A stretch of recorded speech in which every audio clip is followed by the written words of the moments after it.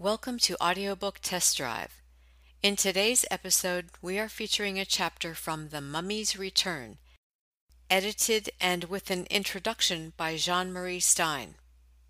Here are 7 chilling tales about the undead, the thrill-a-minute stories the writers of the original movie The Mummy with Boris Karloff and its many sequels and remakes used for research. Fans of those films will find the origins of the scene in which the sacred formula for eternal life is secreted in the base of the statue of Isis, as well as the scenes in which mummies are brought back to life by burning a rare Egyptian herb, where a modern woman, who is the reincarnation of an ancient Egyptian princess, begins to turn into a mummy herself, where mummies can only be truly destroyed by fire, and many others.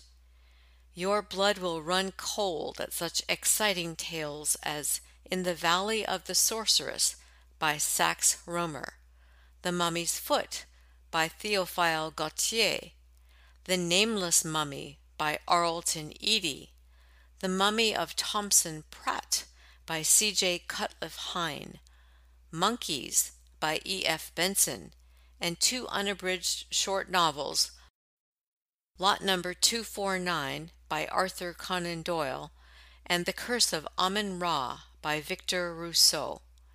This anthology is a must-listen for everyone who has ever loved their mummy.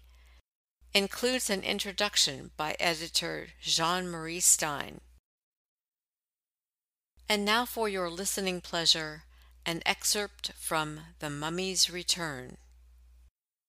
In the Valley of the Sorceress by Sax Rohmer. 1. Condor wrote to me 3 times before the end, said Neville, Assistant Inspector of Antiquities, staring vaguely from his open window at a squad drilling before the Kasran Nil barracks. He dated his letters from the camp at Deir el-Bahari. Judging from these, success appeared to be almost within his grasp. He shared my theories, of course, respecting Queen Hatasou, and was devoting the whole of his energies to the task of clearing up the great mystery of ancient Egypt, which centers around that queen. For him, as for me, there was a strange fascination about those defaced walls and roughly obliterated inscriptions. That the queen under whom Egyptian art came to the apogee of perfection should thus have been treated by her successors, that no perfect figure of the wise, famous, and beautiful Hatasou should have been spared to posterity, that her very cartouche should have been ruthlessly removed from every inscription upon which it appeared, presented to Condor's mind a problem only second in interest to the immortal riddle of Giza. You know my own views upon the matter. My monograph, Hatasou the Sorceress, embodies my opinion.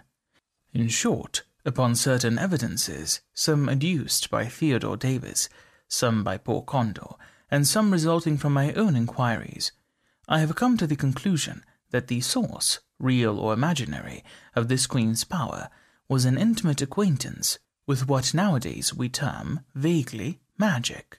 Pursuing her studies beyond the limit which is lawful, she met with a certain end, not uncommon, if the old writings are to be believed, in the case of those who penetrate too far into the realms of the borderland. For this reason, the practice of black magic, her statues were dishonoured, and her name erased from the monuments. Now, I do not propose to enter into any discussion respecting the reality of such practices. In my monograph, I have merely endeavoured to show that, according to contemporary belief, the queen was a sorceress.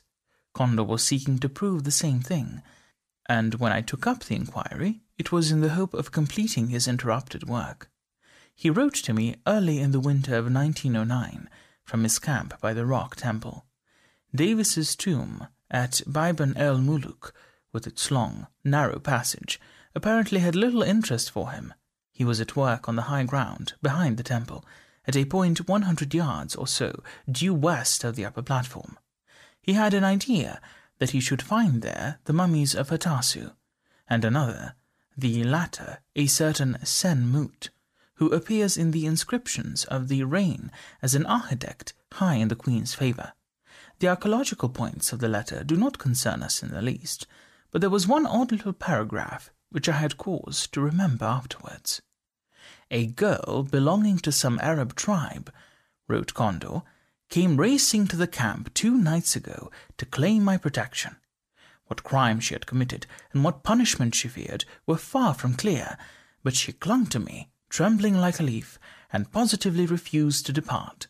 It was a difficult situation, for a camp of 50 native excavators and one highly respectable European enthusiast affords no suitable quarters for an Arab girl, and a very personable Arab girl. At any rate, she is still here. I have had a sort of lean-to rigged up in a little valley east of my own tent, but it is very embarrassing." Nearly a month passed before I heard from Kondo again. Then came a second letter, with the news that on the verge of a great discovery, as he believed, his entire native staff, the whole 50, had deserted one night in a body. 2 days' work, he wrote, would have seen the tomb opened, for I am more than ever certain that my plans are accurate. Then I woke up one morning to find every man jack of my fellows missing. I went down into the village, where a lot of them live, in a towering rage, but not one of the brutes was to be found, and their relations professed entire ignorance respecting their whereabouts. What caused me almost as much anxiety as the check in my work was the fact that Mahara, the Arab girl, had vanished also. I am wondering if the thing has any sinister significance." Kondo finished with the statement that he was making tremendous efforts to secure a new gang. "But," said he, "I shall finish the excavation if I have to do it with my own hands." His third and last letter contained even stranger matters than the 2 preceding it. He had succeeded in borrowing a few men from the British archaeological camp in the Fayum. Then, just as the work was restarting, the Arab girl, Mahara, turned up again and entreated him to bring her down the Nile, "at least as far as Dendera, for the vengeance of her tribesmen," stated Kondo. "Otherwise would result not only in her own death, but in mine. At the moment of writing, I am in 2 minds what to do. If Mahara is to go upon this journey, I do not feel justified in sending her alone, and there is no one here who could perform the duty." I began to wonder, of course, and I had it in mind to take the train to Luxor merely in order to see this Arab maiden, who seemed to occupy so prominent a place in Kondo's mind. However, fate would have it otherwise, and the next thing I heard was that Kondo had been brought into Cairo and was at the English hospital. He had been bitten by a cat, presumably from the neighbouring village, and although the doctor at Luxor dealt with the bite at once, travelled down with him and placed him in the hand of the pasture man at the hospital, he died, as you remember, in the night of his arrival, raving mad. The pasture treatment failed entirely. I never saw him before the end, but they told me that his howls were horribly like those of a cat. His eyes changed in some way too, I understand, and with his fingers all contracted, he tried to scratch everyone and everything within reach. They had to strap the poor beggar down, and even then he tore the sheets into ribbons. Well, as soon as possible, I made the necessary arrangements to finish Kondo's inquiry. I had access to his papers and plans, and in the spring of the same year I took up my quarters near Deir el-Bahari, roped off the approaches to the camp, stuck up the usual notices, and prepared to finish the excavation, which, I gathered, was in a fairly advanced state. My first surprise came very soon after my arrival, for when, with the plan before me, I started out to find the shaft, I found it, certainly, but only with great difficulty. It had been filled in again with sand and loose rock right to the very top.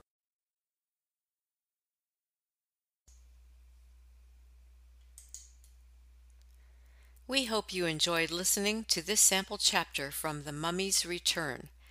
If you would like to hear the entire audiobook, it can be purchased at Amazon.com, Audible.com, and iTunes.com.